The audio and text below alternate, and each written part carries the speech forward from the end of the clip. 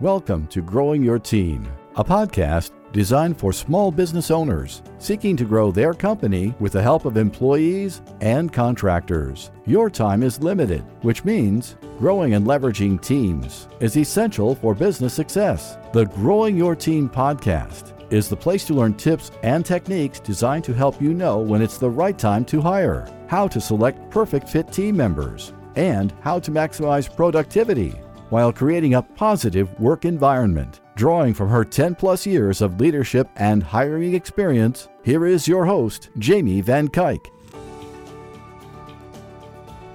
Hello, Jamie Van Kuyk here, and welcome back to the Growing Your Team podcast. Today I have on guest Joe Sanuk. Joe is the author of Thursday is the New Friday, How to Work Fewer Hours, Make More Money, and Spend Time Doing What You Want. The book examines how the 4-day workweek boosts creativity and productivity.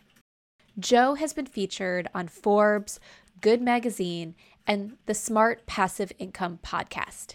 He is the host of the popular The Practice of the Practice podcast, which is recognized as one of the top 50 podcasts worldwide with over 100,000 downloads each month. Best-selling authors, experts, scholars, and business leaders and innovators are featured and interviewed in the 550 plus podcast episodes he has done over the last 6 years. Today, Joe and I are talking all about the 4-day work week and how it's better for your company and it's better for your employees if you are able to implement it in your business. And we're sharing tips and tricks on how you can implement this in your business, even if your business seems non-standard to the typical Monday through Friday, 9 to 5 work. So let's jump into the conversation so you can hear all the benefits of working fewer hours and boosting the productivity within inside your company. Hi, Joe. Thank you so much for joining us on the Growing Your Team podcast. Oh, Jamie, thank you so much for having me today. Yes. Can you kick us off with telling our listeners about yourself? Yeah. So first and foremost, I'm a dad of 2 awesome girls that are 7 and 10, and I'm raising them on my own and get to really enjoy having glitter in my hair all the time, it seems like. So I would say that's my primary focus in life. In career, I took a very traditional path, did my undergraduate and grad school in psychology and counseling, had lots of jobs in nonprofits and eventually at a community college.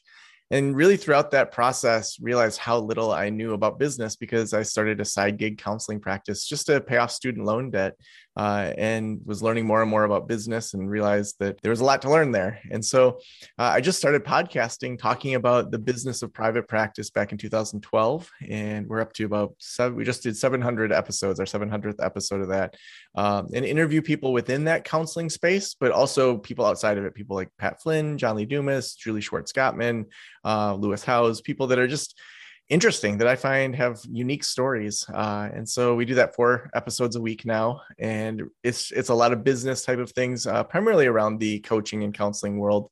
But in that process, really just saw how, growing a business, if you don't know how to grow a business, can be really hard. So we've started a number of membership communities to help people and coaching programs. We have a team of about 20 now that just helps people start, grow, scale, and exit their private practices. And then kind of my next step was I wanted to write a book. And so I wrote the book Thursday is the New Friday with HarperCollins, which is all about the 4-day work week and why it's better for creativity and productivity. Yes, I cannot wait to get into that, the 4-day work week and getting all your information on there. And congrats on your podcast. Like you said, 4 episodes a week. That's a lot of work. So congrats. I'm sure you have an amazing team that helps you get all that done. Oh, yeah. Yeah. I mean, we were doing 2 a week, and then we added a third, like a Ask Joe show where people could submit questions. And then we just had sponsors that kept reaching out, wanting to sponsor shows. So we added a 4th episode a week. And it's really grown organically, and have an awesome team that I pretty much I do show up, record the interview, and then it's out of my hands at that point. They do all of the back end promotion and editing and transcriptions and all that. Yes, it's amazing. It's a way for you to be able to produce what is needed for your audience get them the information that they want, the connections that they want and everything, but without adding a whole lot of work to your plate because you have an amazing team that is helping you. I like that. Yeah. And I think that's what good leaders do. I would hope I'm a good leader. I think good leaders are able to say, where am I really strong? And how do I make time for those areas? And what are tasks that I do that I should really offload to somebody else? Right. Yeah, you can't do it all. And you really need to focus on your strengths in a lot of ways and say, I'm not good at this. And it's okay not to be good at everything. And give it to the person who is good at it instead of you struggling with it. Yeah. And I think that at least my posture towards my team is to empower them to make that same decision. And so like every year, and I go extensively into this in the book, but every year I ask them 3 questions. And the first one is, what are you doing now that you absolutely love and you want to keep doing? What are things that are on your plate that you hate and you would like to offload? And what are things that you wish you were doing that you'd like some training in or some experience in? And to see how, some of my staff, so our podcast producer, Sam, she started as our conference planner. She's really good with details and paying attention to things. And then when that conference was over, she said she wanted to help with some of the podcasts and learn about that. And then over time, she's like, I am so sick of show notes. I don't want to do the show notes anymore. And she's like, I want to look big picture. So she manages all 17 of the podcasts we manage, and to allow people over time to create their exact position they want. Then they're the ones that are defining, okay, we need to hire this new person. We need to train this new person. They're the ones that are doing that training because they want it off of their plate. And now we have people that are co-trained. So it's such a nice way of allowing people to create the positions they want rather than some box that I try to squeeze people into. Right. And I love that. And I love that you do it every year and you've really built it into your culture. Because I know with one of my teams back in corporate, I would ask people similar questions. And one of the things is, what about your position do you hate? What do you not like doing? And at first, my team was so hesitant to answer that. And they said, you're my boss. I don't want to tell you something that I don't like doing. That's a part of my job. And obviously, there being in a large corporate company, I wasn't in control of a lot of things. So I couldn't be like, yeah, let's just hire someone and get that off your plate for you. But the way I told them with that was, this is going to help with your career progression. If you tell me that you hate this one thing, when we talk about what's that next step and prepare you for that next step, we're not going to put you in a position where that's going to be 50% of your role. Let's look at roles where that becomes less and less, or you can stop doing it completely and you can focus on what you love. And as soon as we start talking about that it's about getting them the next step into something that they're going to enjoy doing, they started to open up more about things that they didn't like about the role. And also telling them there's sometimes things you don't like that you're going to have to do, but let's just make sure it's a small part of the role. Totally. Yeah. And you can't just stop doing the show notes. You got to hand it off to someone. You have to hire someone, all these different things. And I think that's the big shift we're seeing in companies, is moving away from that industrialist model. And that's something I love learning the research and history behind, because, the industrialists taught us that we create a machine, we plug it in, it's predictable. We're going to treat people and schools and businesses like machines that are just based on their output. And that we've outgrown that in every area. We don't think that way. I don't look at a staff member and say, you're only what you output. No, they're diverse people. They have diverse thoughts. They have ways that they do it. And so that old model the industrialists taught us was, here's the 5 steps. You always do these 5 steps. Everyone does those 5 steps.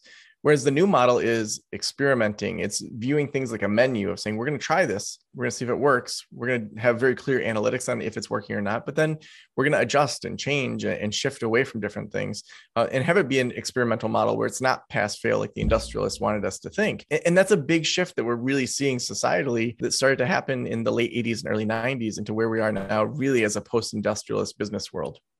Yes. I love all that. Yeah. So I'm really, really interested in getting more into that topic about the 4-day work week and everything like that. One of the reasons why I think this is perfect timing for this conversation is the other week I took a personality assessment with an organization, a leadership training program that I'm a part of. And it was one of like the strength-based assessments where it comes back telling you the things you're good at, the things that you're not so good at, but you've learned to do because you have to do, the things that you're good at, you don't realize you're good at, and then your weaknesses. So the things that you should probably try to avoid. And one of the things that came back in my learned behavior was work ethic. And that really surprised me at first. I was like, but I'm always such a hard worker. I'm a dedicated worker. I get stuff done. Like I don't miss deadlines. how is work ethic, not just like not a strength, like how is it a learned behavior for me? Like that's something where it said like, pretty much some of these things that does light you up, you should avoid. And the more I read into it, it was the way I view work is you do what needs to get done, but work's not your entire life. So why work 40 hours if it doesn't take 40 hours? Why give overtime? And one of those things where it's like, you don't leave until the boss leaves. And it's like, why do I have to stay until the boss leaves if my work's done type thing? And I was like, oh, that is so me. And instead of thinking I need to be working Monday through Friday at the hours that coincide with my client hours, it's like, I have the control to build my own work week and what that looks like. So tell us more about the 4-day work week and the concept and where it all came from. Yeah, I think it's important for us to back up before to really see how new the 40-hour work week is. So when I entered into working on the book, you turn in a proposal. HarperCollins says, yes, we approve this proposal. We want to buy this book.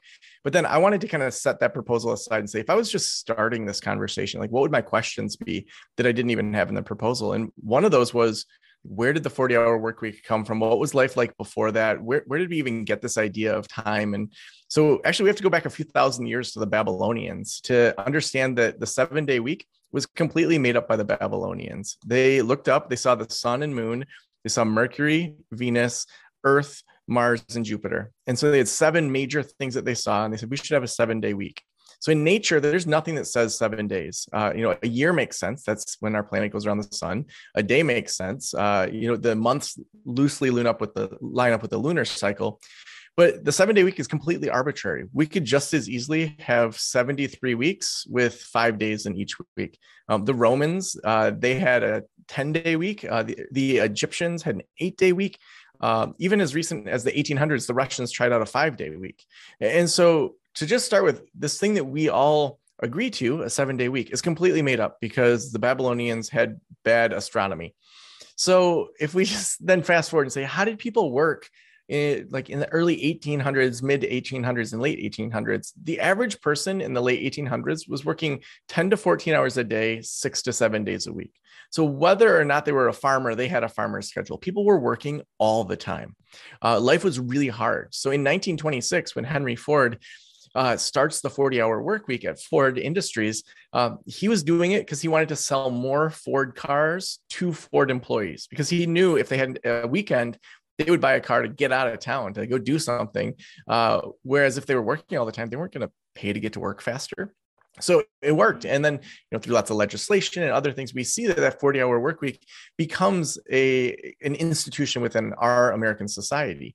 But if you really think about it, 1926, that's like our grandparents were kids at that point. And so we're talking 3 generations. So the baby boomers were the first generation raised by people living a 40-hour work week. We're the second or third generation being raised. So it's so recent that then when we start to see in the 80s and 90s, there's a rise of casual Fridays. It's when people bring cupcakes into the office to celebrate Janet having a baby. We do cheesy team building activities and visioning on Fridays.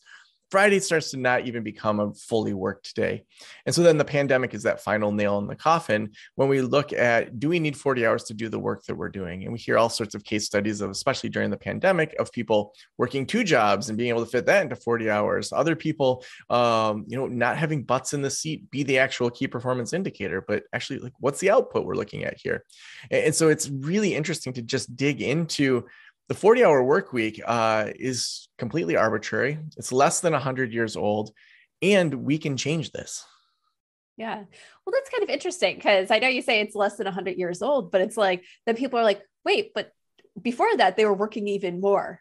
So if we're saying that this is only 100 years old, but thousands of years they worked more, does it make sense to change it? Yeah, I would say that technology has significantly changed in 100 years as well. The things that they were spending time on, we probably get done or don't even have to do. We don't have to go get water. We don't have to go feed animals. We don't have to, look for land or build our barn with our neighbors. We have those basic things it takes to survive that it took in the 1800s to survive just aren't worries for us anymore. But then instead of saying, well, what are we going to do to expand creativity, expand productivity, and not just kill ourselves in the process. That's where I would say we're seeing that the research actually shows that that last day of work is completely unproductive, that a 32-hour week is more productive than a 40-hour week. Iceland had this 3,000 person study they did that they released about a year ago across industries. It wasn't just teachers, or it wasn't just business entrepreneurs. It was across industries. And they found that basically that last 8 hours is wasted time, that they weren't any more productive. And if anything, they're less happy, less healthy. So there's all these ancillary benefits when you reduce down to a 32-hour week. Yeah, I definitely find that interesting, because if you hear sometimes people are like, don't send emails on a Friday. No one's going to respond. I don't take client calls on Fridays. I don't do this on Fridays. And it's like, yeah, it is true that people operate differently on Fridays than they do any other day during the week. But if we go down to a 4-day work week and you say Thursday is the new Friday, is there risk where then people are like, well, Thursday's my wrap-up day, so it's then becoming less productive? I think there can be that tendency, but I think the average person, they don't want to be lazy in their job, but they need to look busy enough to not get fired at least. And so what we know about Parkinson's law is that work expands to the time given to it. And so imagine the average person has 20 some tasks they need to do in a week, and now they have 4 days to do it. They're either going to do some of those tasks quicker. It may not be the same quality of work, but that's where we need to have clear measures and clear checks and balances. But we also may see that some of those tasks that we used to have on our plates really shouldn't be there. The other side of Parkinson's law that people often don't talk about is the natural bloating of organizations. And so Parkinson noticed in the British Navy how basically when you put a policy in, it was near impossible to pull that back out of the British Navy. And that's true in corporations and even small companies, where once we have some sort of system, we don't even ask ourselves, why are we doing this system? And so what reducing our time does is it forces you to drop the ball on the less essential things. People will naturally and intuitively work on the things that are best for the business and best for their role. And they'll put the things on the back burner that aren't. And so, yeah, they may not be checking emails as often because they're only there 4 days. But then that begs the question of, do we need to have email as our primary communication? Is that the best way to get things done if we all don't see value in email within the company and we're all having gigantic inboxes? Well, that should give us some data to say maybe that's an area that we could trim down a little bit, or we could adjust our strategy in regards to email, or whatever the equivalent of email is that people are dropping the ball on. Yeah, I like that. That makes a lot of sense. I do agree that I think there's a lot of things that get done within businesses because it's always been done, and not necessarily because it should be. I have my black belt in Lean Six Sigma that's all about improving processes and cutting out the waste. So I am all on board with that. It's like, let's get rid of the waste, focus on what's actually going to produce the ROI that's needed. And so that's great. One of the questions that I have is, okay, so this concept of a four-day work week sounds great, but there's some industries where it seems like that wouldn't work with the way that they serve clients. Is there different things that could be done in those industries? So almost like the industries and things where it needs to be 7 days a week in order to do what they do, but is there a way to build in a 4-day work week for their team? Absolutely. And that's where the shift from the one size fits all industrialist mindset to more of an experimenting mindset is really important, because there may be teams that can do a 4-day week, but they really need to work on Fridays and they need to take Wednesdays off, or maybe they need to take Thursday and Friday afternoon off, or start at 10 instead of 8. And so that's where adjusting within the industries and even within departments within a company to do a quarter long trial to say, well, we're going to try to do these 4 days a week. We're going to look at these measures. We're going to report out what's working, what's not working. It helps you then actually experiment to see what is the very best schedule for that particular team within that company. And then those teams can report out, and you may align an entire company around one of those schedules. You may not. You may have an IT team that they code best from 6 p.m. until midnight because they just are all night owls. And the output that they need to put out is higher because they're able to adjust their schedules. And there's also going to be industries that this is very hard to implement. I think that the hardest is going to be especially kind of the working class and, the entry level positions, places like a Walmart or fast food. And we don't want to leave behind these people, but a lot of the hourly employees are going to be the ones that if they just work one less day, that's money out of their pocket. And that's a broader societal discussion of, do we think that for people to make ends meet, that they should be working 50 hours a week as an hourly employee? There's a lot of countries that have tested out other types of things like living wages. But I mean, that's a bigger discussion beyond just the 4-day work week of how that would work for hourly employees. Or if we look at those 24/7 type of industries, we can't say ambulances don't drive on a Friday, but we can look at our ambulance drivers that are working 40 to 48 hours a week. Are they sticking with that industry long term? Are we burning out our employees? Are we having more mistakes made? There's analytics that when we look at that having an extra shift and giving those people time off will actually save money. It will actually improve outcomes. It'll change different dynamics that maybe we don't expect. The Kalamazoo Valley Community College is this amazing example of this. They started, I think, a good 5 or 6 years ago to the 4-day work week in the summertime across the entire community college. And they've saved millions of dollars in just HVAC costs in air conditioning in the summertime by shutting down on Friday across the board. Their staff stay there longer than other community colleges. They're an internal payment insurance. So they just like have their own insurance program that they created, and their healthcare costs have gone down when everyone else's has gone up. And so people are happier, they're healthier, they're staying there longer, and they've saved millions on their costs within their buildings. And so when we actually look at case studies of large institutions implementing these types of things, if they're looking at the data and then they're adjusting and changing over time, it really tends to show that it's typically in the interest of productivity and of creativity to switch away from the typical model we've seen. Yeah, that definitely makes so much sense. And I remember a few years ago, I was reading an article that just the impact of people working, I think it's like over 45 to 50 hours a week, the impact it has on their health, and that everyone has that point in the day where they stop being productive. So it's like, yeah, I'm going to get so much work out of my employees because they work until 8 p.m. every night. And it's like, well, they're not really working to 8 p.m. every night at the same capacity that they were earlier during the day. So especially if like they're an hourly employee, you're paying for less work, like when you look at it a per hour basis than you were at other hours during the day. Yeah. And when you start to look at, especially the research around stress, anxiety, sleep outcomes, things like that, in 2019, before the pandemic, we were the most stressed and most underslept that we had been for generations. And now that's continued, even quote, post-pandemic right now. And so to say, when we look forward to what's going to hit us in the next, say, 20 years, we have major challenges for our generation. We have global warming, we have wars going on, we have potential pandemics, plus just, raising kids is so much harder than we were ever taught, So do we think that the way we lived in 2019 before the pandemic is the best we can do, where we were overworked and underslept and so stressed out? Or would maybe working less and having more creativity and more flexibility and more productivity allow us the space to creatively address these global challenges that are going to hit us in the next 20 years, if not next year? And so I would actually argue that we want to be the most refreshed and thoughtful and creative and out of the box thinkers. And that's just not going to happen when you're stressed out and maxed out. Right. I totally agree. So I have one quick question, and then I have another question for a follow-up to that is, and I just want to clarify this because I feel like when people think 4-hour work week, they think this way, but listening to you talk, it's not this way. It's not taking 40 hours and cramming them into 4 days. So it's not 4 10-hour days. It's still 4 8-hour days. Is that correct?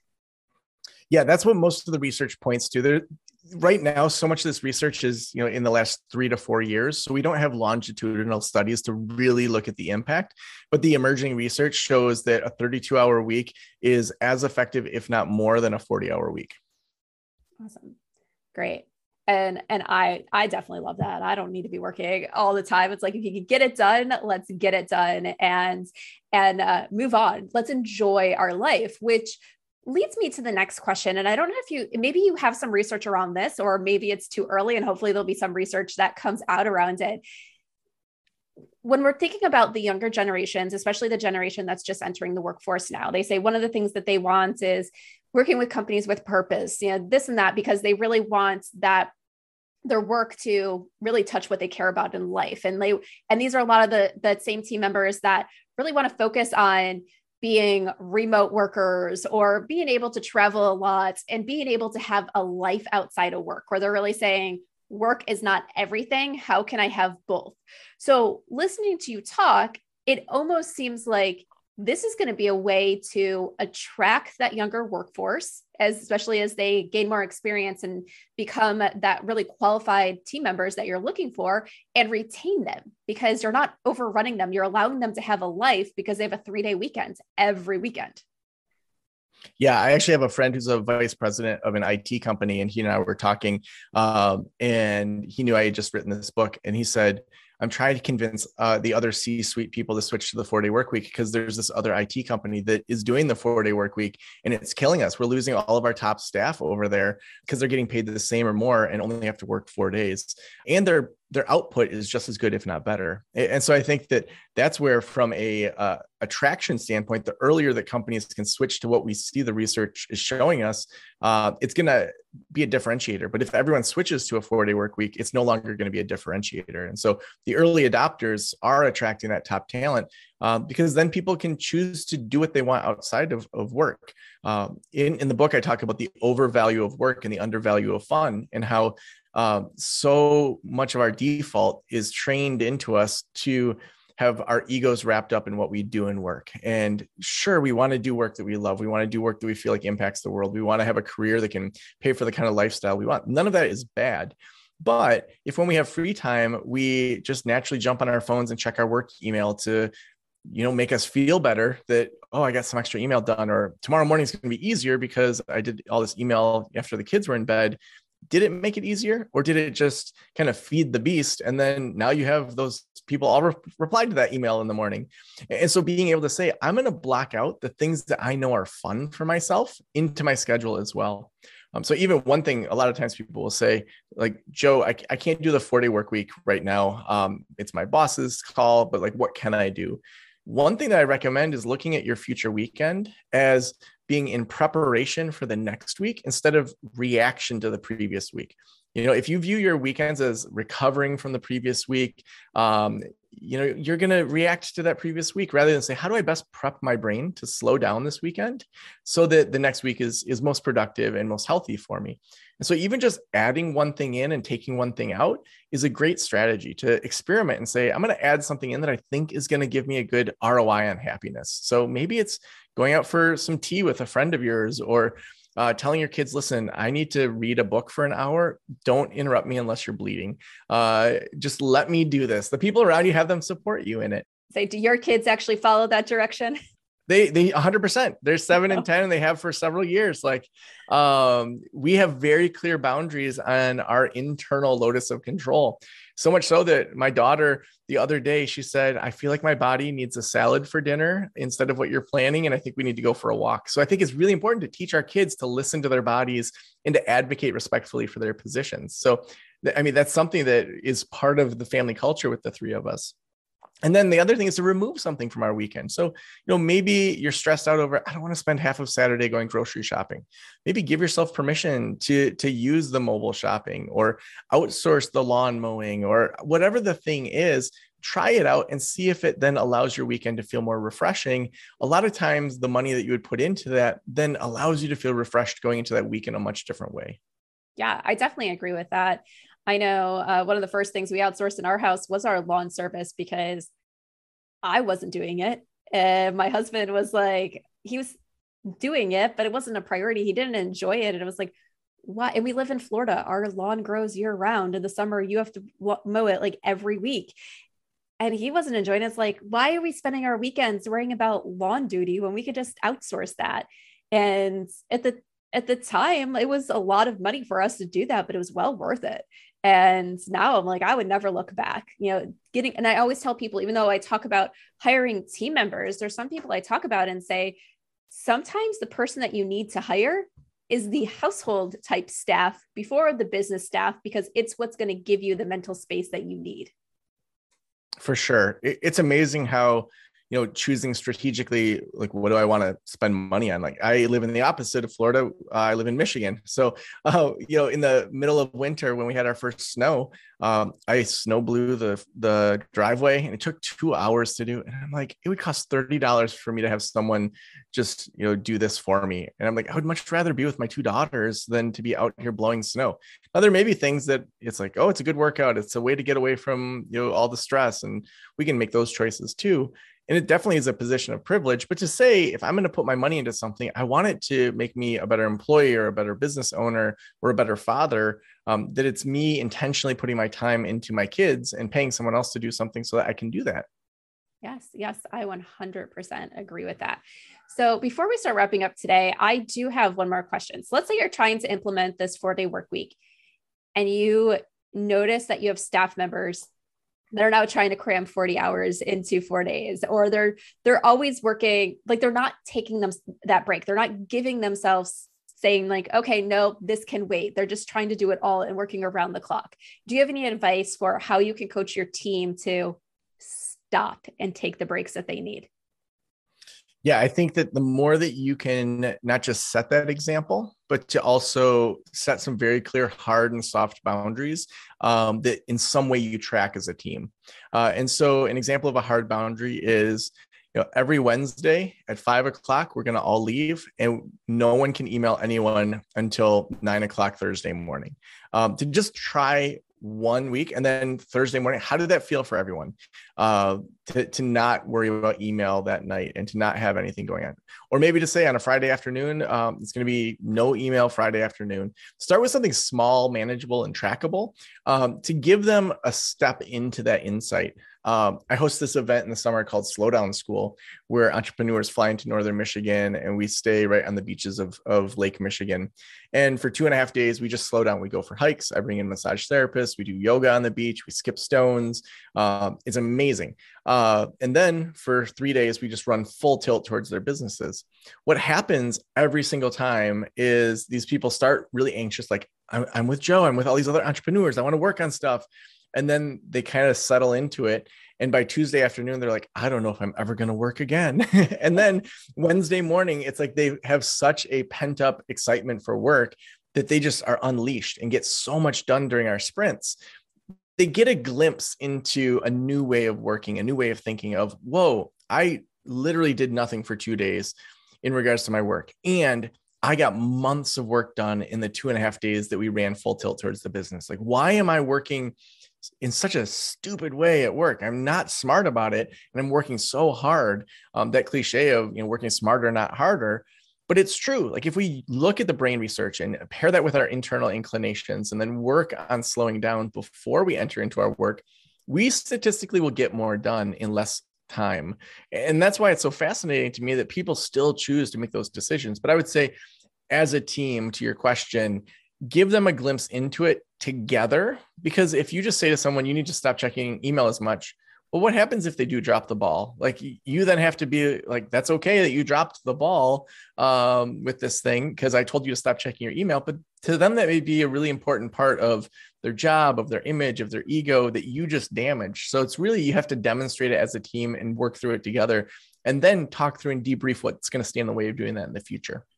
Yeah. And I think, when you say like drop the ball there, it's like, what did it really mean to drop the ball? That the client sent an email, they needed something urgently, and you didn't get back to them? Okay. Sometimes we have to train our clients too, that this is the end of our office hours and you will not hear anything until the next day. Yeah. Well, and it's an opportunity to then anchor in, okay, this has been our norm. Do we want this to continue to be our norm? And so do we, just like what you're saying, so maybe we then articulate to new clients and we anchor in, here's what our hours are. We're going to do a different type of onboarding to set those expectations. Because most people, if they know the expectations, will be fine with it. If they know that it's typically a 48-hour turnaround instead of a 1-hour turnaround, great. I knew that expectation ahead of time and you fulfilled that. Whereas if you've always done a 1-hour turnaround and then you move to 48 hours and you don't articulate that to these clients, like, of course they're going to be frustrated because you didn't go through the basic communication process to keep them in the loop.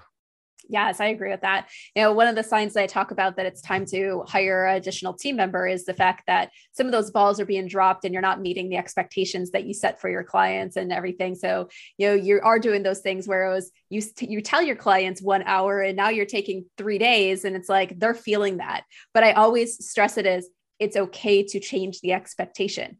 You can change just because it's what worked for you when you started your business. Just because it's what worked for you a week ago doesn't mean it has to be what works for you going forward. You can change the expectation. It's your business. You are in control. You just got to communicate 100%. It, like you said. Yeah. Yeah. I mean, if you've set that expectation, you want to make sure you fulfill it or articulate why and how you're going to be changing that. Yes, exactly, Joe. Okay, we need to start wrapping up. So tell everybody how they can get in touch with you. Yeah. So the book is called Thursday is the New Friday. It's available wherever you get your books, whether it's Amazon or your local bookstore. I'm sure that the local bookstores would appreciate the business. JoeSanok.com is where people can contact me for keynotes and speaking and podcast interviews. If they want to work with me, practiceofthepractice.com is my main website. It's also my main podcast where we interview top business leaders about all sorts of things around running a private practice and a coaching business. All right. Thank you, Joe. And all those links will be in the show notes on growingyourteam.com under this episode. All right. Last question that I love to ask all my guests. We've all had leaders or managers that stood out to us, whether in our personal lives or our professional lives. Think of a great leader or manager that you have had the privilege of working with and share with us one thing about them. Yeah, it's actually, I had 2 supervisors back when I was an employee. They were in very different jobs, but were both equal for the same reason. Rebecca Wilson and Lisa Thomas were 2 middle managers. One was at Community Mental Health, the other at the community college. And I think they're both still there. Both of them really showed me how a leader that steps back and gives you autonomy is one of the most powerful leaders out there. I felt so much autonomy to create, to come up with things, to figure out my schedule, to try new things. And when they needed something, I knew that they needed something because they rarely asked for anything. And so when they did ask for something and said, I need this within the next hour, I knew, listen, Lisa and Rebecca never ask for anything. So I need to get it done for them right away. And so I think so often leaders feel like they have to be so organized and on top of people. And honestly, those that give that autonomy and let people proceed until apprehended, I think are some of the most powerful leaders out there. Yes, I love that. All right. Thank you, Joe, for everything that you shared today. I know I'm going to go get a copy of your book because I'm interested to learn more. And so I can start implementing the 4-day work week in my business. So I'm excited.